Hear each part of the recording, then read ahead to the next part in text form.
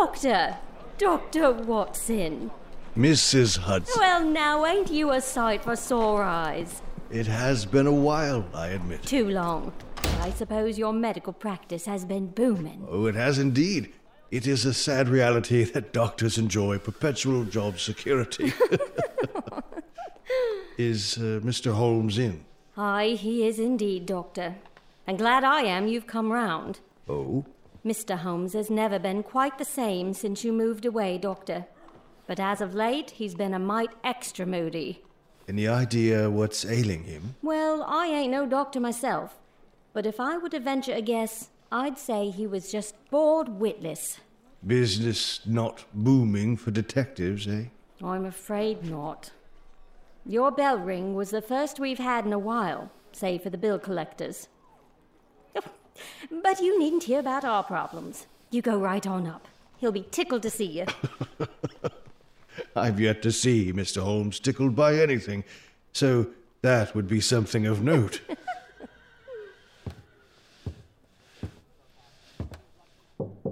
Come in. As I entered the study, Holmes stood at one of the large windows overlooking Baker Street, his hands clasped behind him. He did not look over as I closed the door, and his hawkish profile was set in sharp relief against the light outside. Marriage seems to agree with you, Watson. I'd say you were up at least 7 pounds. 7? How did you... Oh, you saw me walking up the street. Not at all. Your tread upon the stairs is a trifle heavier than it used to be. Well, you know, Mary does like to set a large table. A trifle, Watson, only a trifle. Yes. Is there something of interest out the window? Indeed. A carriage on the far side of the street. Oh, surely there's nothing odd about that. There are carriages and cabs and... It has been there for the better part of an hour. A nice little brougham and a pair of beauties. 150 guineas apiece. The passenger, a man in a mask of all things, has been watching this flat for all that time. Twice now he has begun to exit the cab, only to withdraw at the last moment. Perhaps he's uncertain he's at the correct address. It is not uncertainty, Watson. It is a lack of courage. He is gathering his nerve. Otherwise, there would be no need for the ridiculous mask. Well, perhaps he's trying to... And here is attempt number 3. He is exiting the cab. Farther this time. He is all the way into the street, crossing it now. And he is almost at the door.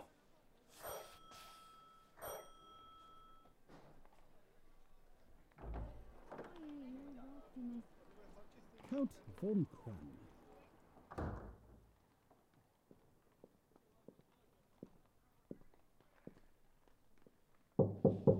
Come in. Mr. Holmes, a gentleman to see you. He has sent this note as introduction. We are being visited by a man of means, Watson. A man of foreign means. More of your witchcraft, eh, Holmes? Not at all. Here, examine for yourself. Very well. Let's see. Such paper could not be bought under half a crown a packet. It is peculiarly strong and stiff. Peculiar is the very word. It is not an English paper at all. If you hold it up to the light, you will see a mark woven into the texture that identifies its origin as being Egria. Egria? A German-speaking country. In Bohemia, not far from Carlsbad. The paper is from Bohemia. And the author of the note is German. Notice the uncourteous use of the verbs. That is the work of a German writer. But we've kept our man waiting far too long. Send him up, Mrs. Hudson. Yes, Mr. Holmes. Let us assume idleness, Watson. It will not do to let our timid visitor know he was being observed throughout his entire performance. Come in. Welcome, sir. Won't you come in and sit down? This is my friend and colleague, Dr. Watson. You may say anything before him that you can say to me. Whom have I the honour to address? You may address me as Count von Kram. You must excuse this mask that I wear. The person who employs me wishes his agent to be unknown to you. and I may confess at once that the title by which I have just called myself is not exactly my own. I was well aware of that fact, sir. You see, Mr. Holmes, the matter I am about to discuss implicates the great house of Ormstein, hereditary kings of Bohemia. That had not escaped me either, sir. In fact, if you will state your case, I shall be better able to advise you, Your Majesty. How did you... Yeah, I am the king. Why should I attempt to conceal it? Why, indeed. Remove the mask, if you please, Your Majesty, as I prefer to see the face of the man I am addressing. There, Mr. Holmes. I have travelled incognito from Prague for the express purpose of consulting you. Then, pray consult. Some 5 years ago, during a visit to Warsaw, I made the acquaintance of the well-known adventuress Irene Adler. We are not unfamiliar with Miss Adler. Your Majesty, as I understand, became entangled with this young person, wrote her some compromising letters, and is now desirous of getting those letters back. Yeah, but how did you... The male species is consistent in its carelessness regarding the opposite sex, Your Majesty. Was there a secret marriage? Certainly not. Legal papers or certificates? None. Then I fail to grasp the depths of your peril. If this young lady should produce her letters for blackmailing purposes, how is she to prove their authenticity? The handwriting? Forgery. My private note paper? Stolen. My own seal? Imitated. My photograph? Purchased. We were both in the photograph. Ah, yes. That is bad. Very bad indeed. Did you inscribe this photograph, Your Majesty? I did. Oh, good heavens. I must say, Your Majesty, had you purposely set out to be blackmailed, you could not have done a better job than the facts now set before us. Be that as it may, Mr. Holmes, we must recover that photograph. What price does Miss Adler put upon the photograph? She refuses to sell. Can it be stolen? 5 attempts have been made, Mr. Holmes. Twice burglars in my pay ransacked her house. Once we diverted her luggage when she travelled. Twice she has been waylaid. With no success? None. Oh dear, oh dear. It is quite a pretty little problem. And a very serious one to me. Of course, Your Majesty. What does the lady propose to do with the photograph? To ruin me. How? I am to be married to the second daughter of the King of Scandinavia. She is the soul of delicacy. Even a shadow of a doubt as to my conduct would bring the matter to an end. And Irene Adler threatens to send the photograph to your fiancé, I suppose. Yeah, and she will do it, rather than let me marry another woman. Are you certain that she hasn't already sent it, Your Majesty? Quite. And why? She said she would send it on the day my betrothal is publicly announced. That day will be next Monday. Yes, then we have 3 days yet. And here I was, thinking that time was of the essence. But, Mr. Holmes... Your Majesty will, of course, stay here in London for the present? Why, yes. You will find me at the Langham Hotel under the name Count von Kram. Very good. Just 2 questions before you leave. First, is the photograph large or small? Quite large, and it was in a heavy frame. Naturally. And what is Irene Adler's London address? Briony Lodge, Serpentine Avenue, St. John's Wood. Thank you, Your Majesty. Good night, and I trust we shall have some good news for you soon.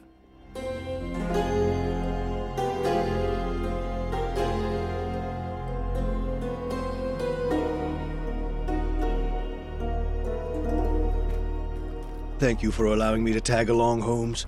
I've missed our little adventures. As have I, Watson. Really?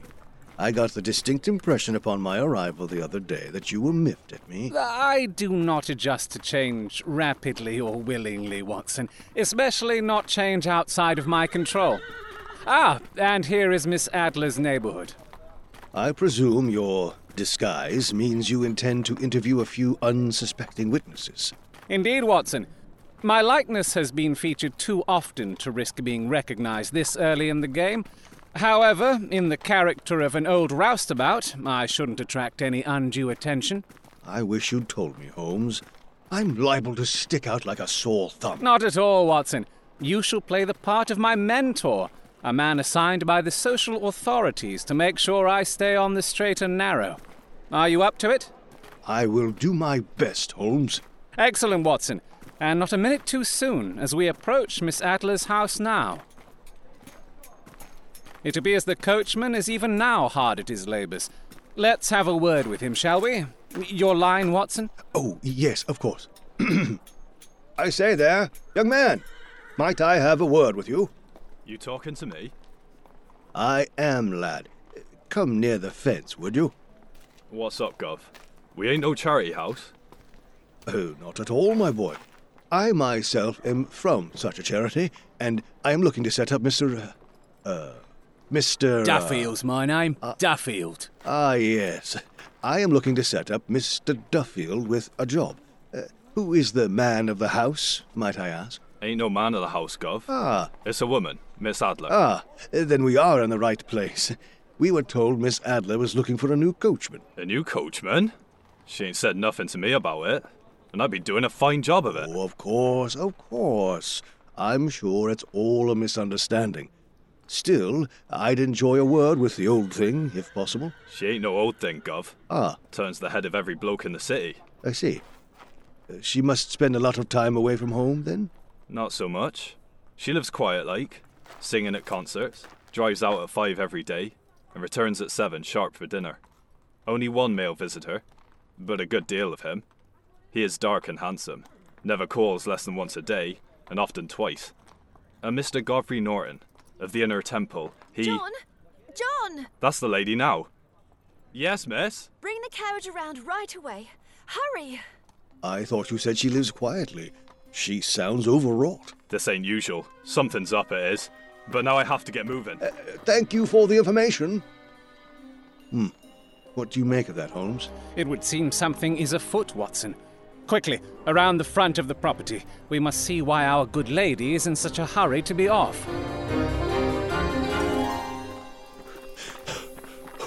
No sign of her, Holmes. You think we missed her? Not a chance, Watson. I hear the carriage just coming round. There, Holmes. Quiet. She may see us. The Church of St. Monica, John. Hurry! Half a sovereign if you reach it in 20 minutes. The Church of St. Monica. What do you make of it, Holmes? I fear our little bird may be about to fly, Watson. We need to get... Aha! And fate has smiled upon us. A cab approaches. Here now! Cabby! Blast it all, Watson. Why isn't he stopping? It's your shabby clothing, Holmes. Let me try. Ahoy, cabby! Judge a man by his garments, will you? Where to, sir? The Church of St. Monica, and it's half a sovereign if you reach it in 20 minutes. Right. In you go.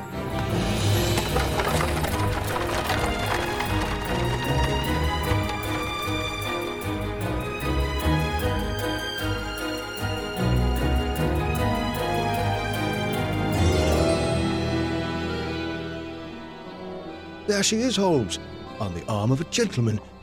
Who do you think that might be? That, my dear Watson, is very likely to be one Mr. Godfrey Norton. The gentleman caller? One and the same. It would appear my fears are being realized, Watson. Our little bird is preparing to fly from our grasp. Marriage? Undoubtedly. Shall we stop them? Not a chance of doing that without showing our hand, Watson. No, you must follow them into the church, posing as a random patron. This is no scheduled ceremony. There are no guests or other wedding day gaiety, so you shouldn't arouse suspicion. I would do it myself, but as my attire is not even enough to stop a cab, I fear it would not be enough to gain entry into this fine house of God. And what shall I do there, Holmes? Observe, Watson. Simply observe.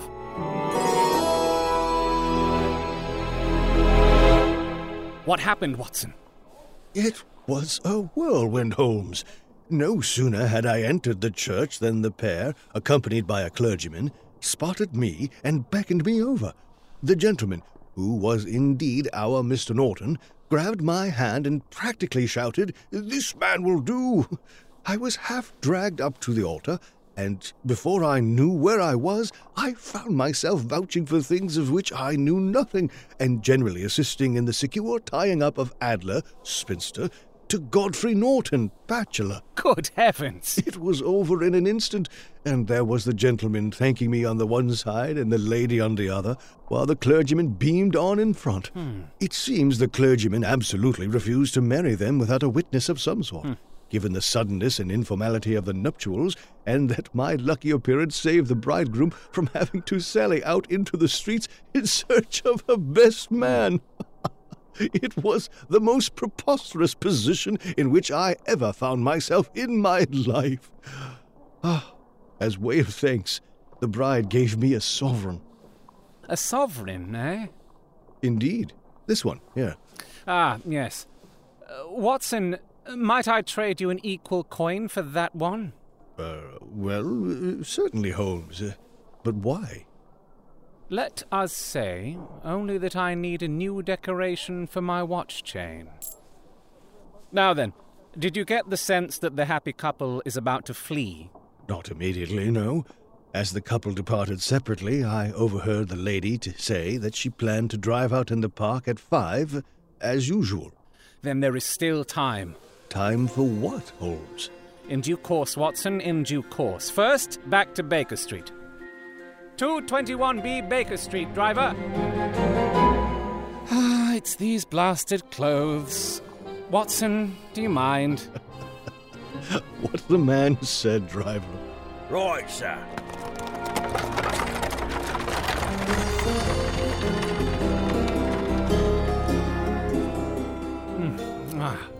Cold beef and a glass of beer. I have been too busy to think of food. And this evening is likely to be busier still. Watson, I hope I can count on your cooperation tonight as well. I should be delighted. You don't mind breaking the law? Not in the least. Nor running a chance of arrest? Not in a good cause. Oh, the cause is excellent. Then I am your man. I was certain I might rely on you. What do you have in mind, Holmes? In 2 hours, we must be on the scene of action. Miss Adler, or Madam, rather, returns from her drive at 7. We must be at Briony Lodge to meet her. And what then? You must leave that to me. I have already arranged what is to occur. There is only one point on which I must insist. You must not interfere, come what may. You understand? I am to be neutral. Do nothing whatever. There will likely be some small unpleasantness. Do not join in it. It will end in my being conveyed into the house. 4 or 5 minutes afterwards, the sitting room window will open. You are to station yourself close to that open window. Very well. You are to watch me, for I will be visible to you. And when I raise my hand, just so, you will throw into the room what I give you to throw, and will, at the same time, raise the cry of fire. You quite follow me? Entirely. But what am I to throw? It is an ordinary plumber's smoke rocket. Here we are, fitted with a cap at either end to make it self-lighting. When you raise the cry of fire, it will be taken up by quite a number of people. You may then walk to the end of the street, and I will rejoin you in 10 minutes. I hope that I have made myself clear. I am to remain neutral, get near the window, watch you, and at the signal throw in this object. Then raise the cry of fire. and wait for you at the corner of the street. Precisely. Now, if you will excuse me, I shall prepare for the new role I must play. Holmes disappeared into his bedroom and returned in a few minutes in the character of an amiable and simple-minded minister. His broad black hat, his baggy trousers, his white tie, his sympathetic smile, and general look of peering and benevolent curiosity all lent itself to the character. It was not merely that Holmes changed his costume. His expression, his manner, his very soul seemed to vary with every fresh part that he assumed. Oh, the stage lost a fine actor when he became a specialist in crime.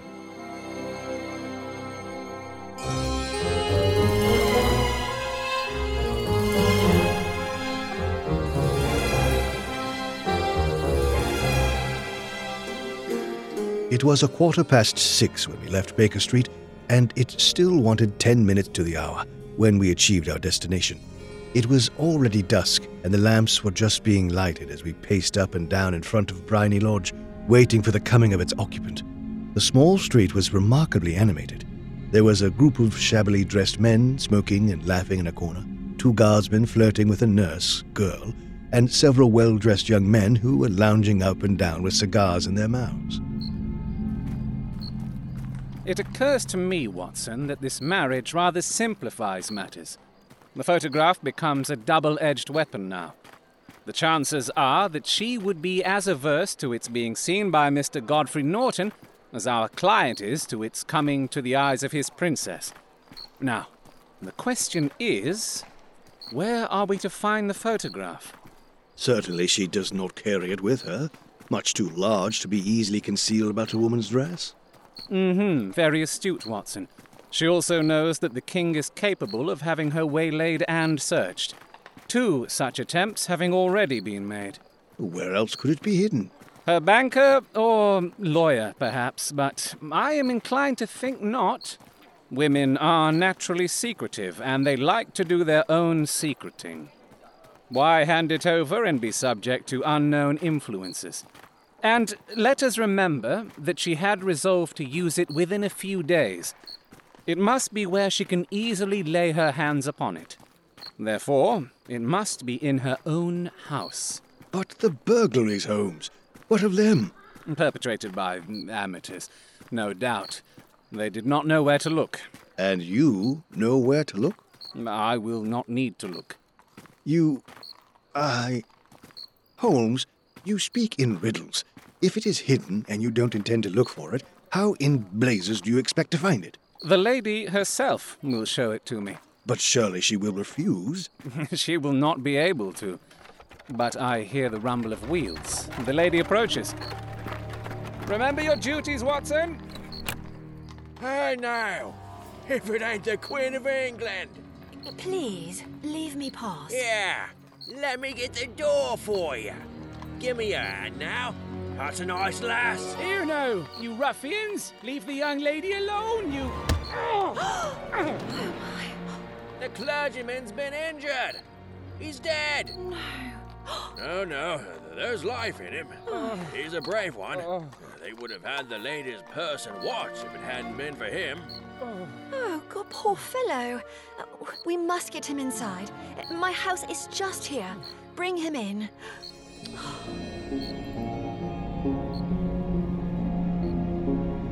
Slowly and solemnly, Holmes was borne into the house and laid out in the principal room, while I still observed the proceedings from my post by the window. The lamps had been lit, but the blinds had not been drawn, so that I could see Holmes as he lay upon the couch. All at once, Holmes sat up, and I saw him motion like a man who is in need of air. A maid rushed to the window and threw it open. At the same instant, I saw him signal with his hand, and I tossed my rocket into the room with a cry of "Fire!" The word was no sooner out of my mouth than the entire crowd of spectators joined in. Thick clouds of smoke curled through the room and out at the open window. I caught a glimpse of rushing figures, and a moment later the voice of Holmes from within assuring them that it was a false alarm. It is all right. A false alarm. There is no danger. Slipping through the shouting crowd, I made my way to the corner of the street, and in 10 minutes was joined by Holmes.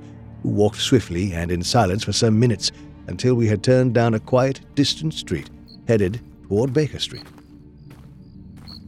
Well done, Watson. You played your role perfectly. You have the photograph? I know where it is. And how did you find out? She showed me, as I told you she would. I am still in the dark. Oh, have pity on an old friend. I do not wish to make a mystery. The matter is perfectly simple. You, of course, saw that everyone in the street was an accomplice. They were all engaged for the evening. That much I guessed. When the skirmish broke out, I had a little moist red paint in the palm of my hand. I rushed forward, fell down, clapped my hand to my face, and became a piteous spectacle. Then they carried me in. She was bound to have me in. What else could she do? And into her sitting room, which was the very room which I suspected. It was either that or her bedroom, and I was determined to see which. They laid me on a couch, I motioned for air, they were compelled to open the window, and you had your chance. How did that help you? Oh, it was all important, my old friend. When a woman thinks her house is on fire, her instinct is at once to rush for the thing she values the very most. A married woman grabs her baby. An unmarried woman reaches for her jewel box. In this case, of course, it was the photograph. And where was it? In a recess in the living room, just above the right-hand bell pull. I caught a glimpse of it as she drew it out. When I made it known that the fire was a false alarm, she replaced the photograph. As soon as I was able to, I advised her that I was feeling well enough to leave. I considered taking the photograph at once, but the coachman had come in, and as he was watching me quite narrowly, it seemed safer to wait. And now? We shall call with the king early tomorrow. We will be shown into the sitting room to wait for the lady. But when she comes, she will find neither us nor the photograph. But we are at Baker Street. You may stay the night, Watson, if you would like. Mr. Holmes? Oh, madame, I did not expect to see you here. You tricked me, Mr. Holmes. All in the name of propriety, my dear lady. Propriety? I fear the king may not be the man you think he is, Mr. Holmes.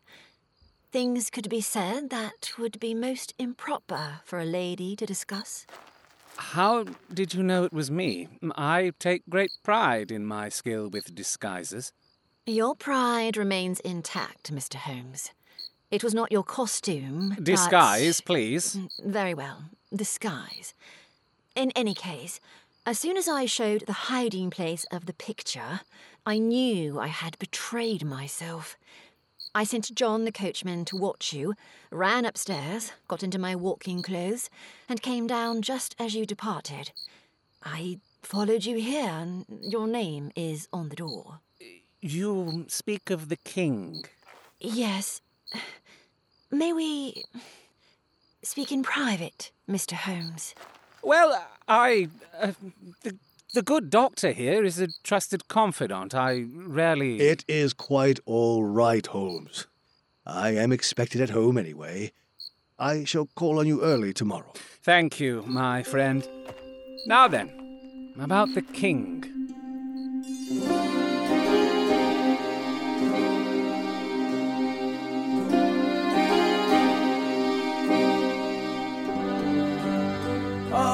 And so you have the photograph? No, Your Majesty. What? Your message indicated that you had resolved my dilemma to satisfaction. And indeed I have. Then pray, tell me. Irene Adler is married. Married? As of yesterday, to an English lawyer. But she could not love him. I believe, in fact, that she does. And Your Majesty should hope this to be the case. But If the lady loves her husband, she does not love Your Majesty. If she does not love Your Majesty, there is no reason why she should interfere with Your Majesty's plan. What you say is true, but yet... An English lawyer? I spoke to the lady last night, and she told me things I wish I may forget. Even still, she has left a note for your majesty and a rather stunning photograph of herself. Read the final passage of the note aloud, if you please. Right, let us... Your Majesty may rest in peace. I love and am loved by a better man. You may do what you will without hindrance from one whom you have cruelly wronged. I keep the king's photograph only to safeguard myself or to preserve a weapon which will always secure me from any steps which you might take in the future. What a woman! Oh, what a woman! Would she not have made an admirable queen? Is it not a pity that she was not on my level? From what I have seen of the lady, she seems indeed to be on a very different level to your majesty. I am sorry that I have not been able to bring your majesty's business to a more successful conclusion. On the contrary, nothing could be more successful. I know that her word is inviolate. The photograph is now as safe as if it were in the fire. Pray, tell me in what way I can reward you. This ring, perhaps? Your Majesty has something which I should value even more highly. Name it, Mr. Holmes. The lady's photograph. The photograph? Why, of course, if that's what you desire. It is all I wish from your Majesty, and I thank you. Now, as there is nothing more to be done in the matter, I have the honor to wish you a very good morning.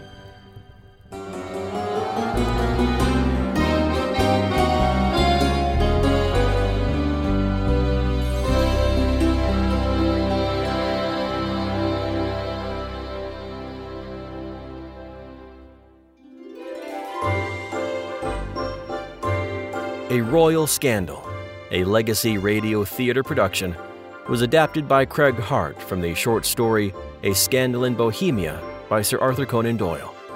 A Royal Scandal was produced and directed by Craig Hart. The musical score was composed by Connor Savaka. Editing and sound design was by Craig Hart. Our cast includes R.J. Bailey as Sherlock Holmes, A.W. Miller as Dr. Watson, Stephanie Nimmitt Parker as Irene Adler, Mike Carnes as the King, Nicole Swanson as Mrs. Hudson, and Liam Price as John. Your announcer is Craig Hart. The theme for Legacy Radio Theatre was composed by John Campbell. A Royal Scandal is a production of Legacy Radio Theatre. Thank you for listening.